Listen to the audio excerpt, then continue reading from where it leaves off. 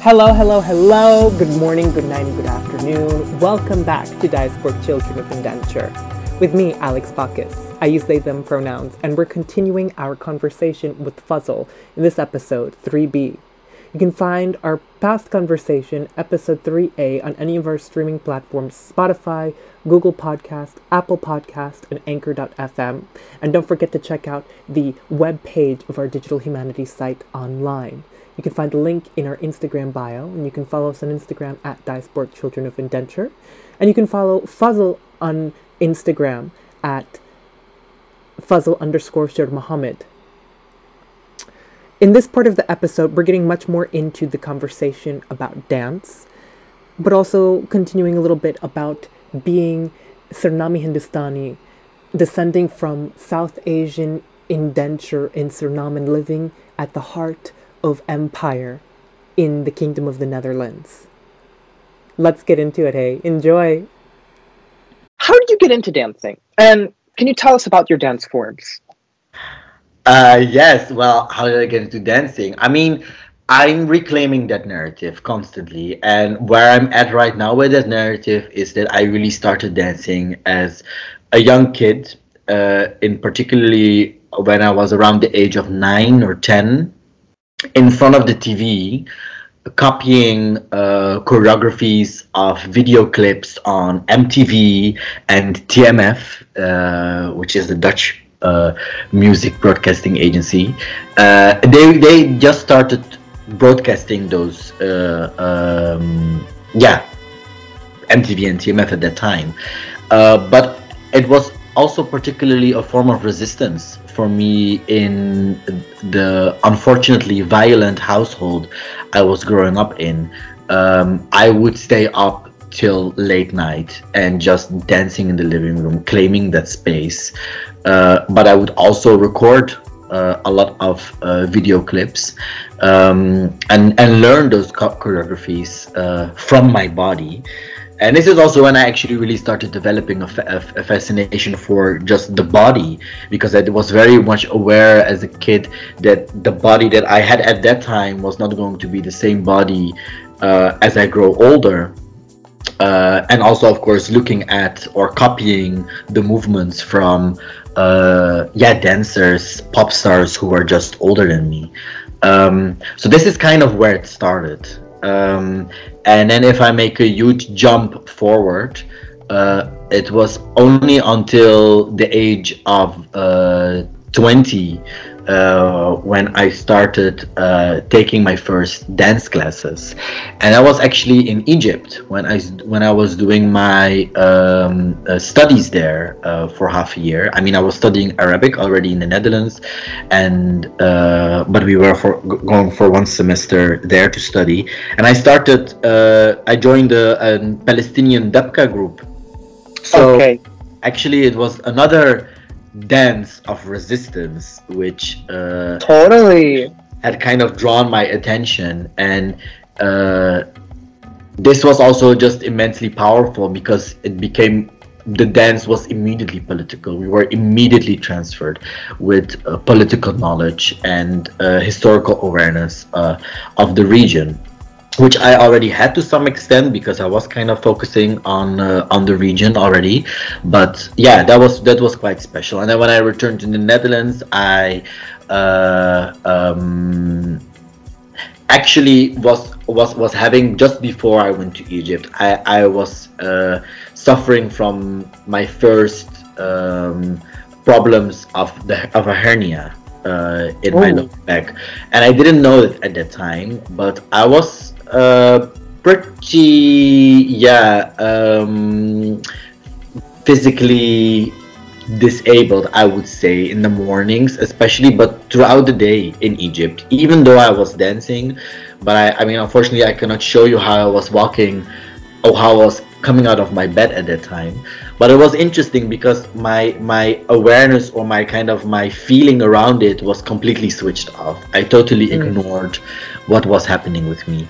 But then when I came back to the Netherlands, I did feel like, okay, I have to take care of this, and I have to find an approach to the body which will help me to heal from this. And then I stepped into contemporary dance, and the teacher that I met at the time was really great, and very quickly, because she was also giving improvisation class, and there was much more also in those classes. There was much more of body awareness going on as well, which was quite a contrast from what I had done so far. I mean, of course, there's a certain level of body awareness in Palestinian Debka as well, but the form is quite strict, and there is different layers of dance which were more important there, right? Also, like the communal aspect was very important in the Debka, but in the contemporary dance we were very much busy with finding our inside of ourselves a certain urgency for expression, to put our emotions in a particular way in phrases that would adjust according to our bodies. So and around that period I also started doing yoga, and that also very much shaped the way in which I started moving in improvisation classes. And from there on, really, like we go on a journey of going from everywhere and nowhere. Like I can name out a few of them, but eventually I ended up doing Buto, which is Japanese. Often people would say lifestyle, originating during the era of the Cold War. And it is I find it a very spiritual but also very holistic approach to the body and dance. And this also really grew in particular throughout the years. The spiritual dimension, which was completely and fully embraced in certain practices, right? More so than in contemporary dance. I mean, contemporary dance obviously can also be very spiritual, or is very spiritual, but talking about it in that way, that's more, that's very contested. It can also be problematic sometimes for some people. But in Buto, and also in whirling, and Zar, Gnawa, these are kind of all actually more traditions, rituals, in Sufi traditions in particular, in North Africa, Middle East, which kind of very much started inspiring me, this state of trance. So many different practices throughout the years have kind of, I have encountered with, because I started developing more this sense, kind of sensitivity for what I actually need and feel in dance, and that is this state of trance, and this state of also being able to connect with the non-physical and beyond the physical state, even though you use the body very much as your tool to enter those other dimensions or states. So that's in short.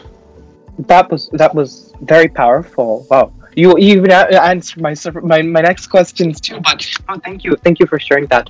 I guess my question is, to respond to that quickly, is, would you say all of those different mediums that connect with different decolonial methods and tools and traditions, would you say that all of those mediums today are still the mediums that or the genres of dance you connect with and use today in your performances? Or are there some that were part of your training and part of your past and formation, but there are others that today are your main go-to dance forms?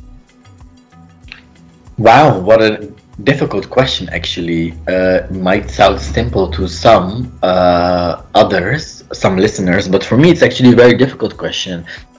I totally embrace hybridity, right? Mm-hmm. So this is what I do in the way I create work, and that also means that on the one hand I completely acknowledge and embrace all that I come from, and at the same time I will refuse to say that, well, this particular part of my dance belongs to that genre, or that particular part of my dance belongs to this genre, or this work has a bit more of that genre, and because this is not who I am, this is not how my identity is composed, this is not how my life is composed, and even if I speak specifically about identity, I feel often a resistance towards this idea of growing up between two cultures, because this is not, I didn't grow up between two cultures. I grew up in a multitude of realities.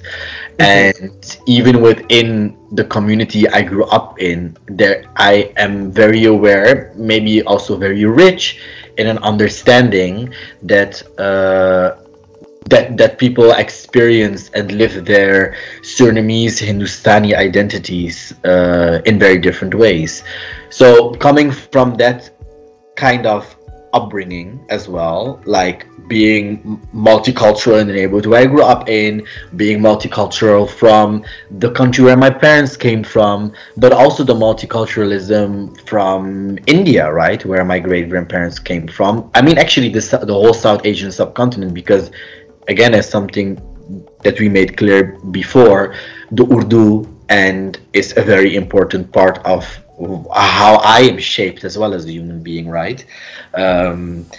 Anyways, this totally reflects in my dance. So I do find it difficult to say that there's one particular style or genre which I connect more with than others. They have all shaped me, and they still shape me till today. And I acknowledge all of them and I embrace them. I definitely do not want to reject them. Yeah. How does your ethnic identity relate and overlap with your art form? And what does dance mean in your culture? Yes, a lovely question. Really, also another question, which in one way for me could sound very simple, but is so immensely complex. That's the truth about identity. It is complex. It is not a It's not a 5-word sentence. It's a whole book. It's a whole it's a series. It's a series with many. Yeah. Totally. It's a series book, but thank you. Like, of course, I mean, I grew up with Baitagana and Chutney, and I mean, these are the first parties I started going to when I was a kid, you know, in when I was around 15, 16, of course, in weddings as well already. But I would say the weddings in our family are a little bit, well, let's say, boring. Very the shade comes out. The shade comes out of the podcast. Exactly. So in what we call dansies, or like dansavond in Dutch, which are like the Surinamese like dance nights, or even also the moments when we would go as boromang, which means something like the person who will kind of try to find a way in front of the line. But actually, what boromang means in our culture is especially the guys, but also the girls who would go to weddings where we were not invited to, but just go because we know in those venues there are always some like Surinamese Hindustani weddings going on, and those were the places where I would dance my ass off a little bit more, and so these genres have, of course, totally shaped my body. It has shaped my sense of rhythm. It has kind of brought the fire inside of my soul. It's also like totally like sexual energy has been embraced for me through those dances. And if I reflect on my dance today, I am aware of the sexual energy which I put into my dance, and that awareness again really started from there. So, but those styles at the same time I never make them explicit. Interestingly enough, right? This is what I'm becoming more aware of as we're having this conversation. And I'm asking myself this question, like, why am I actually not making these genres explicit? So probably you're inspiring me to make another work. So I will come back on that one in the Okay. next episode, maybe. Who knows? Okay. But yeah, Season 2, you come back. Season 2, you come season back to two, the I come back, podcast. and then we make a trailer, and maybe we even dance together. Oh my gosh. Maybe. What is your favorite thing about dancing? And do you have a favorite dance performance? Ooh. Well, my favorite thing about dancing totally is that I can go deep into different feelings, emotions that I have in my everyday life, and how I can transform those feelings during the dance. Yeah, so that can of course range from my from joy to sexual desire, but also the state of trance, right? Going into other spaces, setting an intention also with my dance allows me to go deeper in yeah, into certain directions. So what I did not do when I was younger, but which is has definitely become very important to me, that I also share with my artistic practice, is that dance is a space to connect with ancestry. Dance is a space to feel inside of my body where there are certain tensions, where there is space, but also how these tensions shift and to what parts of my body they shift. And because of course I dance is really part of my everyday life, you discover patterns, and by trying to understand those patterns and relating them to everyday experiences in situations, talking to people or ending up in conflicts, I can also start understanding much better, like, okay, so this problem in my lower back and the tension that I can feel still sometimes is deeply rooted in moments when I feel, for example, very dislocated from the space I am in, unsafe, a lack of safety, and and it brings up literal pain. It's a deep pain. It's an ancestral pain that I really can carry around in my lower back, and that's just one example. And this journey of healing really is what I find most fascinating about dance. Joy is part of it, but maybe, yeah, it sounds also maybe a bit weird, but I feel that in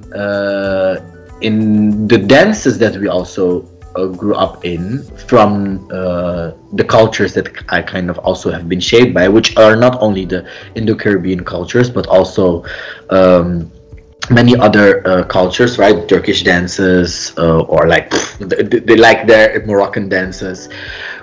We often engage with each other through the intention of entertainment, joy, and celebration. Beautiful. They're very, very beautiful intentions, but they are much more easy and accepted to access. And the moments when I really started to learn that dance and the body is also a space to do healing and connect with trauma and to connect with your pain, instead of being disencouraged to dance even in the first place, right? I mean, that's what people often even tell me throughout the have been telling me, like, oh, you're such a great dancer, I wish I could also dance like that, but I have this and this and that in my body, or I have a pain, or I'm not trained. And I'm like, no, but this is exactly where we need to break so much stigma that we have been transferring on one another throughout I mean, decades, more probably, and centuries. So yeah, this is dance as healing. It actually, these coming days are gonna be like a series of very beautiful, interesting conversations And on Sunday, we're going to meet with the Masala movement crew, people here in the Netherlands, and people from Germany coming over as well. And then Monday, I'm going to have a conversation with the Corso Theatre, who are organizing the India Dance Festival. It's a biannual dance festival here in the Netherlands, and I have a shitload of critique for them. There are all these things that I've been already like chewing on in the last weeks. I feel that we are so much restricted to imagine ourselves within the framework of a nation state and an ethnic group, right? Or maybe a few ethnic groups. What India is to me is very much a space of which I know very, very, very little. Even though I deeply grew up with Bollywood, right, and totally relating to the Bollywood dance genres and a lot of the classical Indian dance styles that are being performed within Bollywood, like from Kathak to Bharatanatyam and so on. And if we look at how this is being imagined here in the Netherlands right now, then you see that we are being offered that space, right? The India Dance Festival does that. It makes this connection between us as Surinamese Hindustani people here and India, but it skips everything in between, and it even skips the fact that we are Surinamese Hindustani. This is also one of the reasons why I continuously emphasize Surinamese Hindustani. Here in the Netherlands, I feel that we have a lack of sensitivity of Hindustanis being part of a much larger, broader group of people with a much bigger history, right? Being Indo-Caribbean, for example, but also coming from indenture from the South Asian subcontinent. So this already complicates the whole story. And then I do relate on the one hand, but this again is Bollywood, right? When I look into the home I grew up in, and even my friends and all the other families we would walk around and about, we would not practice Kathak or Bharatanatyam or any of those classical dance styles. We were dancing the styles we've been talking about before, the chutney, maybe Bhangra would be also something that became more popular, right? Or ragamuffin. As a genre, right, which is kind of this fusion of reggae dance hall and soca as well, again in Caribbean communities, but which became very popular amongst Caribbean communities. But then when I go back to this imagination of what that is, I feel that we often lose so much of the hybridity that always has existed. And I have a feeling that I am still very much craving and in need to connect more with I like to use an Arabic word for it, the shabi, the shabi kind of dance genres in India. Like what we have here, the baitaganas that we have, like they're like a range, the multitude of these kind of genres as well in India, but we often don't see them. We don't like to portray them. We don't like to share them. We don't like to investigate them. And on top of that, so what is happening also in this India Dance Festival, as I was talking about here in the Netherlands, like it is the most renowned Indian festival even, or Indian inspired festival here in the Netherlands, but it reproduces this kind of hierarchy, a notion of the elitarian genres, styles, dances versus and of course everything that does not belong to that will not even be included in the scope of a festival as such. But what will happen is that those Indian classical dances will be fused with contemporary elitarian dance genre, style, approach. And I find that deeply problematic again, right? Because we are not fusion. We are way more than that. We are hybrid, and we need space to connect as well with our multicultural Surinamese and broader Indo-Caribbean legacies. So yeah, this is, and this also is being reproduced in is understanding of what is being considered professional, what is considered as amateur, even within our own communities, right? So we will also kind of, yes, somebody is a bit more, when you're doing Bharatanatyam or Kathak, then for the people who know, it's a bit more like, okay, that is a bit more like, that's very like amazing that you can do that, you're so skilled. But for a lot of people, there's also a huge disconnect there, because a lot of people do not understand what is being said in those dances. They do not understand the language, which is being, the refined language which is being expressed through the Kathak or Bharatanatyam. So I mean, I'm having a lot of beautiful conversations about these as well with local dancers here. I mean, I love all those dances, I love all those genres, but I do wish for more kind of more egalitarian approach to to all these different genres and styles. Yeah, like what do people dance on the streets? Like, hello. I think the word you said, shabby, raksa shabby, it means like the dance of the people in English. It's like the people's dance, the people's, like, I guess we don't have such a great word in English, but it really just translates as to of the people.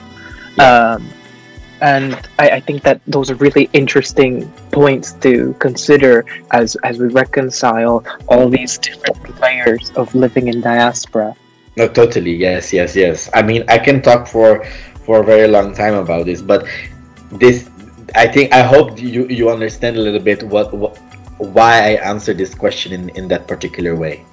And yeah, I guess that does respond to, like, it responds to all the 5 questions that I love how you were able to keep count, but however many questions, it touches on all of those different things. Thank you so much. Yeah, I mean, indeed, because I'm looking at the questions as well. Were there more questions that you were really like also feel urgent to talk more about, or?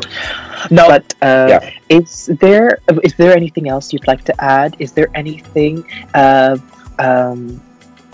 anything particular that you didn't get to touch on that you felt was not or asked in these questions? Well, maybe I can make just a last statement about dance, because I mean, myself, not having well, maybe I should also already start rephrasing that. Myself coming from this hybrid reality of dance and really tapping into my different histories of dance as a child, growing up, as forms of resistance, as a way of healing, as a way of communality, like creating and building communities, celebrating, entertaining.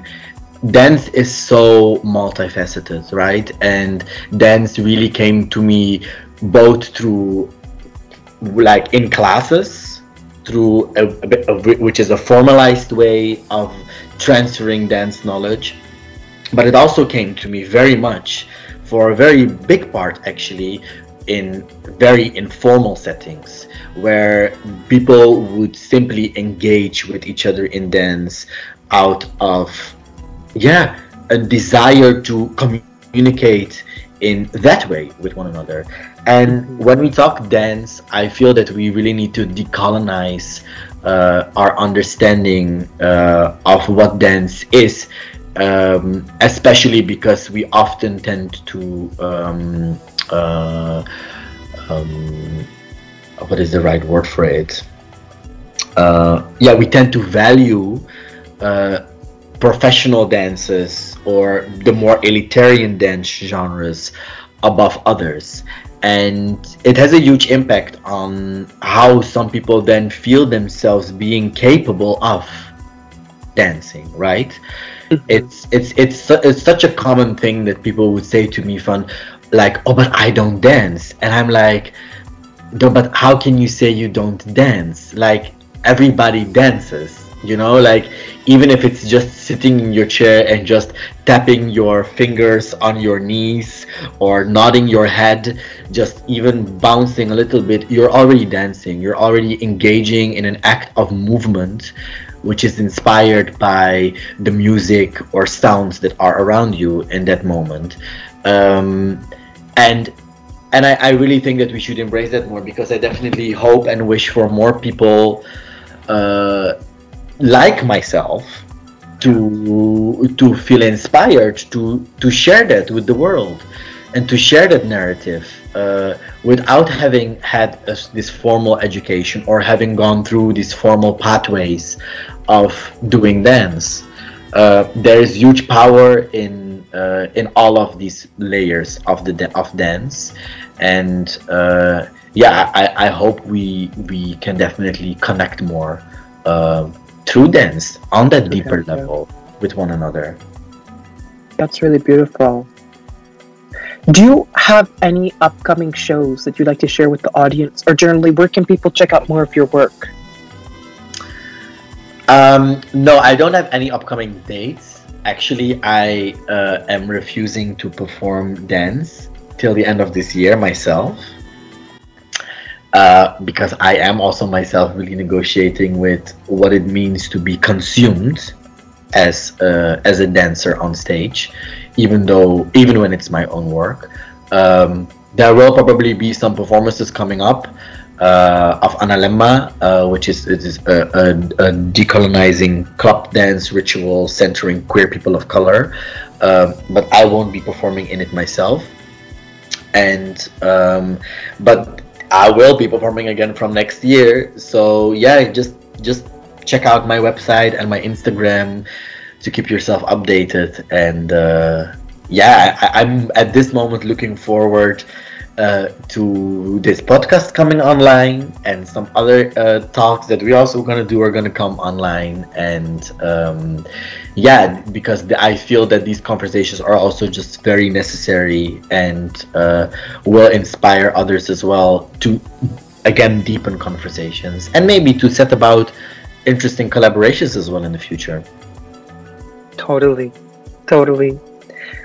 Thank you so much for taking the time to be part of this podcast episode, to be part of this project, and to share your knowledge, your insight, your I feel like there's a better word for it, but the richness of all of this with me, but also with the audience, and hopefully more and more people will be able to access this podcast, and be able to engage in the conversations themselves. Or think about similar questions. But it's been an honor having you on this podcast. Thank you. Thank you. It's an honor for you inviting me into this space and creating this. It's unique, but it's urgent, I would say. Totally. Thank you.